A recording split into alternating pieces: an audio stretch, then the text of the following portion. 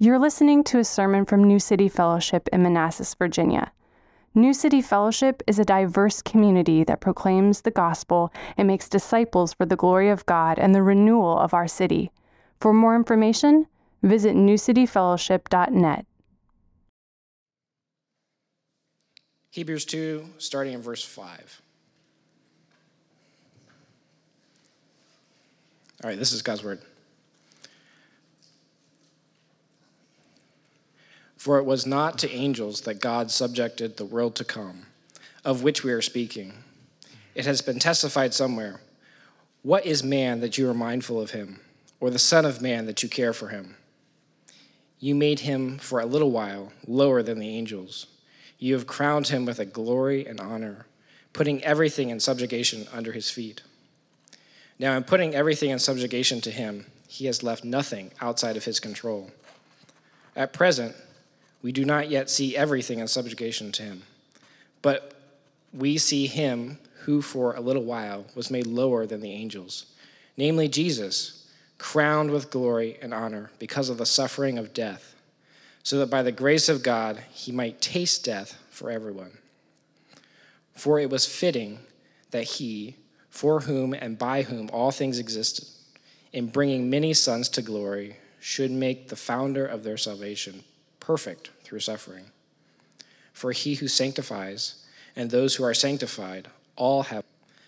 I will tell of your name to my brothers. In the midst of the congregation, I will sing your praise. And again, I will put my trust in him.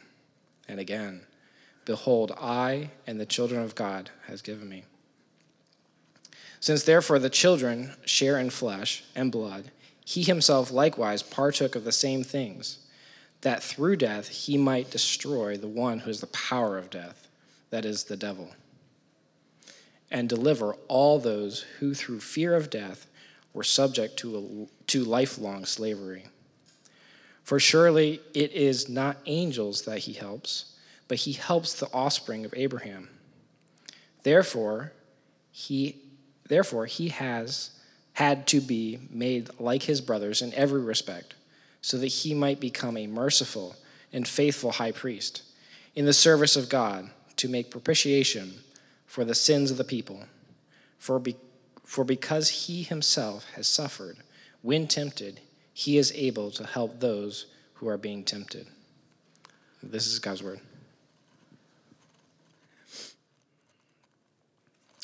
Thanks, Lewis. Well, good morning, New City. It is great to be with you all. I've actually been following your journey since you planted, 5 years ago? When I was serving at another church, Portico, Arlington. So it's just a gift to be with you guys here for the first time in person and to fill in for Will. Being 2 years behind Will as a planter, I've run into him a couple of times at RTS, the seminary that we go to, and he's been such a help to me as someone who's gone before me, if you will, in the church planting journey. And I figured while I'm here, I actually have a confession to make. I haven't told any of the staff this, but so when our church planted 2 years ago in Arlington, I'm not the most creative person. And so, our team was asking, so how do you want us to, set up the communion stations and what materials should we get? And I was like, well, I've seen some pretty beautiful things on New City's social media. So why don't you just look at their social media and copy what they do? So sorry, that's my shameless apology. We have that exact communion cup holder, pretty sure, but I'll have to copy those Edison bulbs over there. Those are pretty cool. Anyway, Let's look at the passage. So we're in Hebrews, and we're in Hebrews because our church, we just started Hebrews. It's been such an encouragement to me, and so just wanted to share with you guys a passage that we just went through as a church. And so one of the things that Hebrews is really helpful for is it's helpful for us to avoid you could call it a Christ-centered deism. And what I mean by that is sometimes with God, how we think of him, if you've heard them put as like the watchmaker God. So he's a God who, he made the world and he just set things into motion. And now as we live, he's not a living and active and relational God, but just sort of in a vague way, he watches over us and wants us to be happy. But we can do the same thing with Jesus. Because with Jesus, right, I think we can often think of him as only a historical figure, and he's certainly nothing less than that. But I think often we think of him, even if I believe he was God, he came, he did some stuff, he lived, he died, he rose again, but then he just set some things into motion, and he's no longer living for me and with me. as a present help. And so that's what we're going to look at today is the beauty of Christ being our present help as a human being. The first chapter of Hebrews, it looks like why Jesus is such a glorious present help because he's God. But I think for a lot of us, today we're going to look at that he's God, but for many of us, it's not that significant that he's human.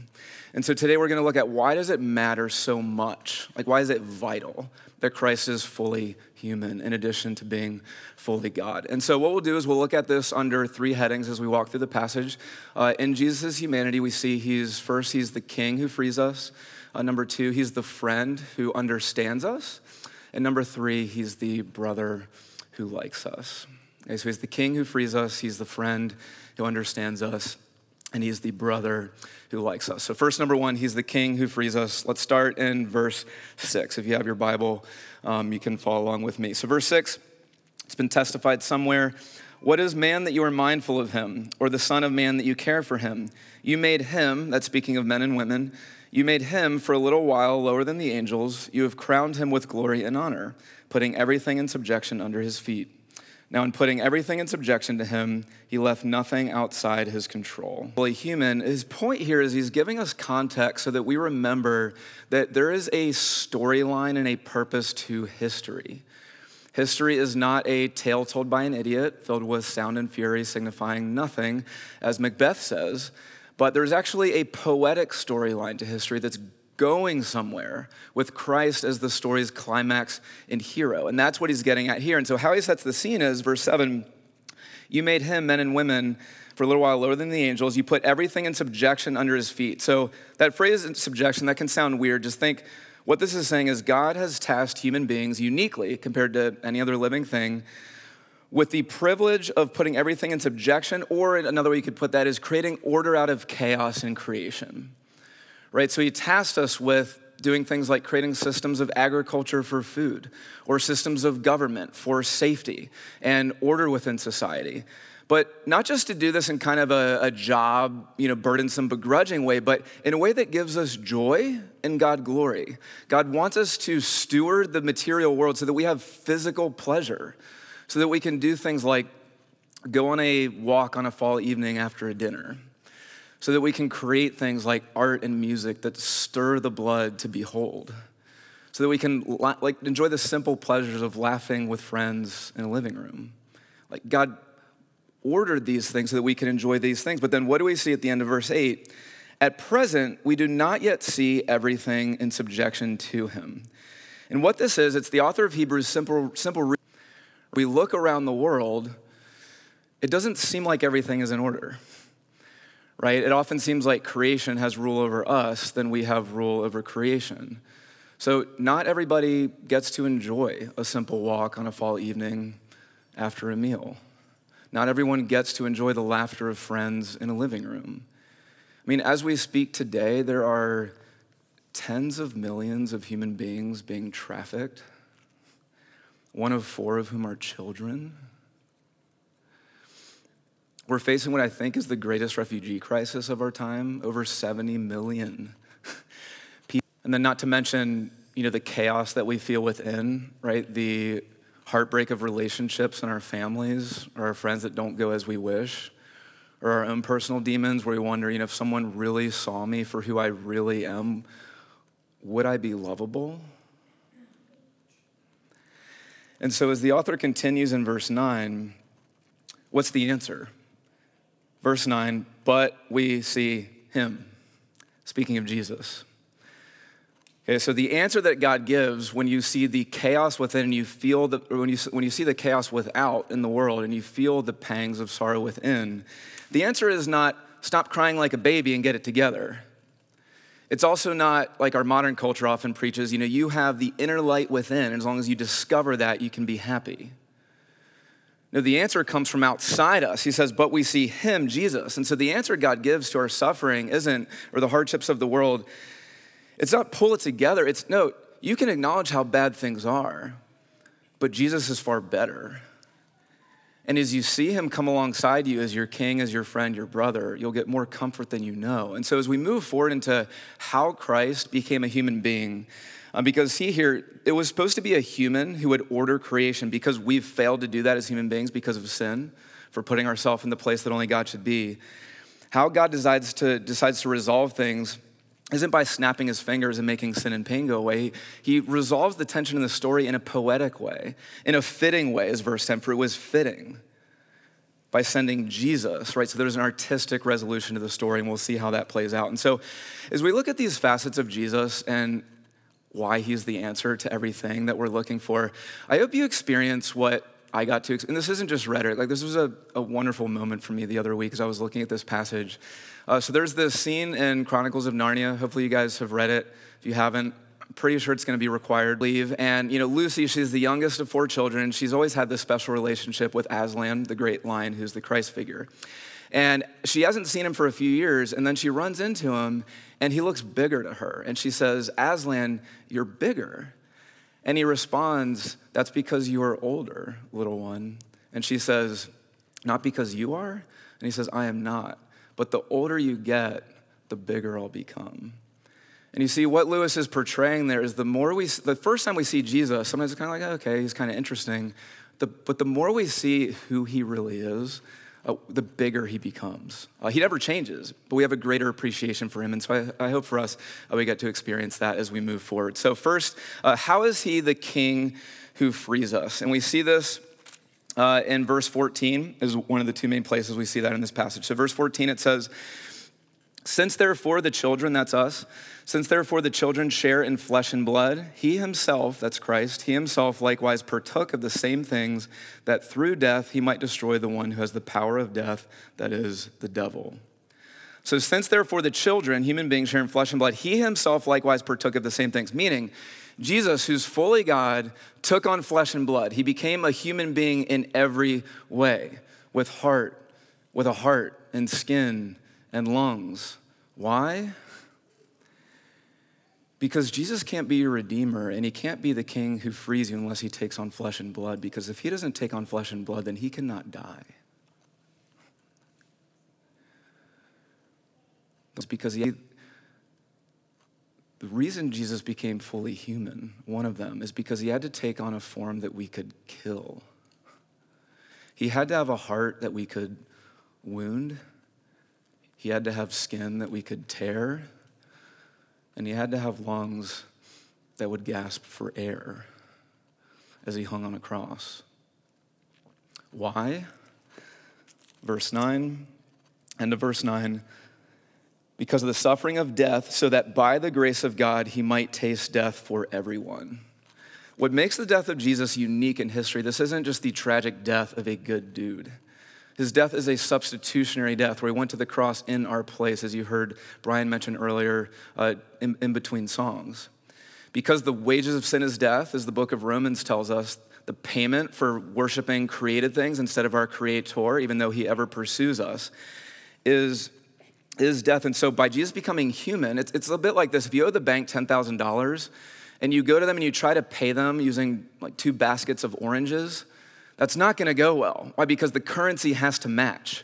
So by Jesus becoming a human, he dies in our place, giving us life full and free in the new creation, which we can begin to enjoy today. And so what does that do for us? It doesn't just give us life eternal when we die, but see what he says in verse 15. He delivers all those who through fear of death were subject to lifelong slavery. So there's this reality that every human being lives under the slavery of death. And so I know we have a number of young folks in this congregation, and some older folks well too, who you probably get this more than those of us who are younger, me included. But think about ways that Christ saves us from the slavery of death, not just in the long term, but in the short term, because I think in many ways, our mortality we always know it's there, but we don't like to think about it. So we just kind of put it in a drawer, knowing that our life here is going to end. But it's always there churning. And so what that does is when we believe functionally that this life is all we have, we place the weight of deity on things and people that are not meant to see us and other people becoming so aggressive with politics. Right? Politics matter. We're not called to be passive, but when you get aggressive and you can't even hear what somebody on the other side says, one of the reasons it's time for empathy and for listening. Okay, or you may put the weight of deity on a spouse or a child, asking them to be someone they were never meant to be. You may place a weight on yourself for how you're supposed to look or how you're supposed to behave in a way that you were never meant to carry. But when you know Christ has liberated you from that lifelong slavery, it frees you not to be passive because, I have life eternal, but it frees you to be others-centered in this life because you no longer have to obsess about everything happening in the next 10, 20, or 30 years. So it has incredible ramifications for the present, but it does have ramifications for the long term too. Sorry, as a guest preacher, I'm coming in here and talking about death. I mean, by definition, it's a morbid topic. I'm just trying to follow the passage. But there will come a day where you are on your deathbed or you know you are going to die.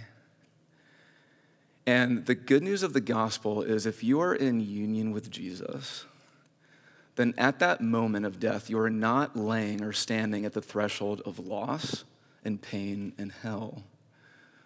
But you're standing on the threshold of white shores, green hills, a swift sunrise, and the greatest welcome home party you've ever received, where you are in deep communion with every other believer, and even more glorious, in the deepest communion possible with the one for whom you've so longed to see. And that is such good news. Okay, so because Jesus is fully human, he can be the king who frees us, tasting death so that we don't have to. Next, number 2, we don't just see he's the king who frees us, but he's the friend who understands us. And what I love about these next 2 points is there's a majesty about Christ conquering death for us, right? There's a power to that. But there's an equal majesty to this King of Kings, the one enthroned on heaven, stooping down and bending on one knee to come alongside us as our friend and brother. And so here what we see is the heart behind the one who understands us. And here, by the way, I'm drawing some things from I learned from a pastor named James Forsyth, who taught me a number of things on this passage, so just giving credit where credit is due. But as we look at the heart of the team, therefore he, that's Jesus, therefore he had to be made like his brothers in every respect, so that he might become a merciful and faithful high priest in the service of God to make propitiation, that's absorbing the judgment of God for us, for the sins of the people. So he had to be made like his brothers in every respect so that he might become. So there's this idea that before Jesus became fully human, because he was always fully God, but before he took on human form, he couldn't be a fully merciful and faithful high priest for us. He couldn't be a fully helpful, present strength for us. So why is that? And the key is where it says he was made like his brothers in every respect. And so when Jesus became human, his whole life was suffering, from the hay that prickled his baby skin to the nails that pierced his hands on the cross. His whole life was relational and physical suffering. And why this is so helpful is because he became human, there are a few things more. It's hard to feel more helpless or in pain than when it just doesn't seem like anyone understands you. Right? Either they don't just seem to get you who you are, or you're going through some type of suffering, and even the best of well-intended family members and friends, they don't really know what you're going through. But because Jesus experienced the full range of emotion and human suffering, what this means is you don't just have a king who frees you, but you truly have a friend who understands you. So, have you ever been abandoned or felt alone? He knows. Have you ever been betrayed by somebody who never should have betrayed you? He knows. Have you ever been lied about? Have you ever had anxiety? He knows. Have you ever lost a parent? He knows. From what we can tell, Jesus lost his father when he was a teenager. Have you ever prayed for something you wanted so badly to happen and the answer was no or not yet? Father, if there's any other way than me going to the cross, take this cup from me. And so when the bad news comes, or when you just don't know if you can take another disappointment, Sometimes walking with Jesus just looks as simple as going to him in prayer and just saying something to the effect of, you know. And there's such a powerful comfort. I mean, I just had to do this the other week. There's such a powerful comfort there because he actually understands you.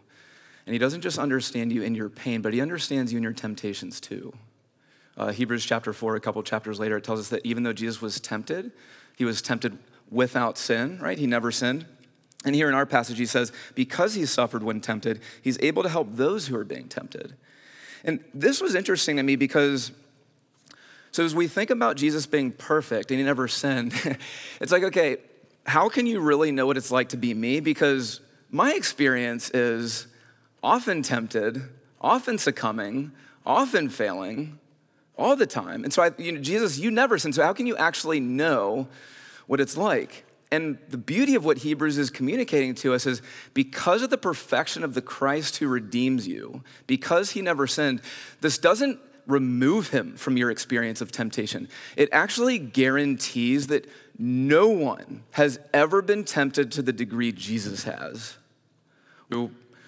Burst in anger, do any act of selfishness, entertain thoughts or act on lust, act on greed, any of the above.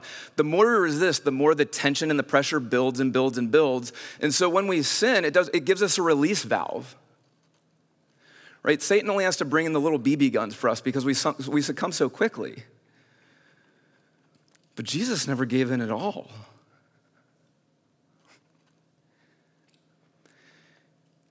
Imagine how badly Satan wanted Jesus to sin. Imagine how badly he wanted him to sin because one slip up and you and I are doomed. One moment of impatience with Peter, who was probably always saying the most idiotic things, and we're done.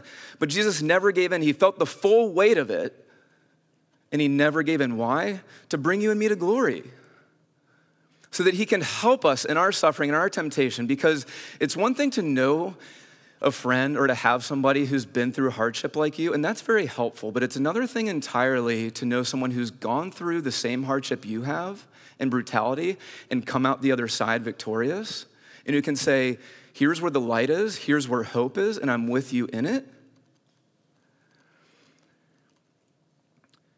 And so with Jesus in his humanity being the friend who fully understands you, what this means is you don't just have a God who sits on the throne, who has the power to help you. It means you have all the sympathy of a brother and all the compassion of a friend.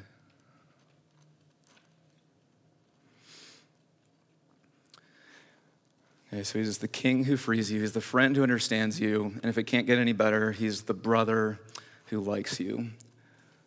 So we see this mainly in verse 11.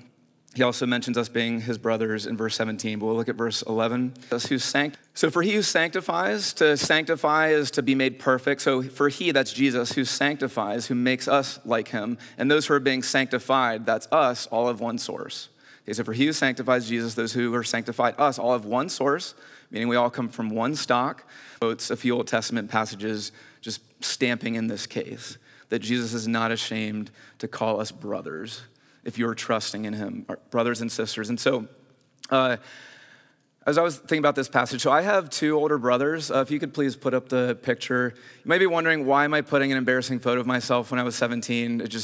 It helps, I think. So that's me on the left. Yes, I'm wearing a beanie and a beaded necklace, but who didn't wear it? I mean, did you even have high school in the early 2000s if you weren't wearing a shell or a beaded necklace? Okay, and so those are my two older brothers on the right, and they are 4 years and 6 years older than me. And that's a big gap when you're young. So when I was only 12, when I was in 6th grade, one of them was finishing up high school, and the other was already in college. But even though they were so much older than me, and even though they were so much more socially adept and more cool than me, they took me under their wing, and they hung out with me all the time. So, they would take me to sports practice. They would take me to the pool. They would show me secrets in video games. One of them even found this life-size X-Wing fighter, like in the middle of the woods somewhere. And so he blindfolded me because he didn't want me to know where it was. It would be a secret. And he put me on his back and carries me through the woods. I felt like Yoda, riding on Luke's back, just minus the wisdom of Yoda. And he takes me to this X-Wing. My brother, he took an hour out of every afternoon that he had to train me in the sport to help me make a very selective team that summer. The brother there in the middle, when I was in college, I had to have this precarious conversation with a girl that I really liked. And he sat down with me in my 22-year-old woes, and he helped show me, okay, here's how you can navigate the conversation, because it's such a sensitive subject, and how you can honor her, even if she doesn't respond in the way that you're hoping. And I owe him a lot because I'm now married to her. And, so these brothers, what meant the most to me, it wasn't just how they helped me. It wasn't even the fun that we had. And we had a lot of fun. What meant the most to me, even though I was the annoying little brother, is that they weren't ashamed of me. Even though they were so much cooler than me, they were proud to bring me alongside them to be with their friends. They were proud to have me out and about with them. And because they weren't ashamed of me, because they liked me, I felt like I could take on the world. It didn't matter if I got made fun of at school. It didn't matter if I didn't score as many goals as I hoped to on the field. Because I knew I had these older brothers who weren't ashamed of me, I could do anything. And for you, do you have somebody like this? Or perhaps more poignantly, do you wish you had somebody like this? A brother, a sister, a father, a mother, a friend. Someone who truly likes you. And what the news of the gospel is, because Jesus became fully human, and we just saw it in the passage, the King of Kings and Lord of Lords, he's not ashamed of you. He's not ashamed of you. And, especially if you've grown up in the church, or if you've been in the church for a long time, I think sometimes, or if you're like me, when you think about Jesus, he loves you. It's one of the first things you learn about Jesus. But it's just kind of part of the gig. It's just kind of like what he has to do as the second member of the Trinity. And so he loves you, but he loves you in a kind of disappointed way. He loves you as he always has to restrain his patience because you keep screwing up. But what Hebrews is telling you is that in Jesus Christ, you have a Savior and a King. He loves you like a brother. And so, how do you know that you are lovable? How do you know that if somebody were to see the deepest secret of who you are and would still love you? It's because you are somebody who's made in the image of God, who has made you for a purpose. And in addition to that purpose of being living for others and for his glory, you're lovable because you have a king who's not ashamed to call you his brother or sister.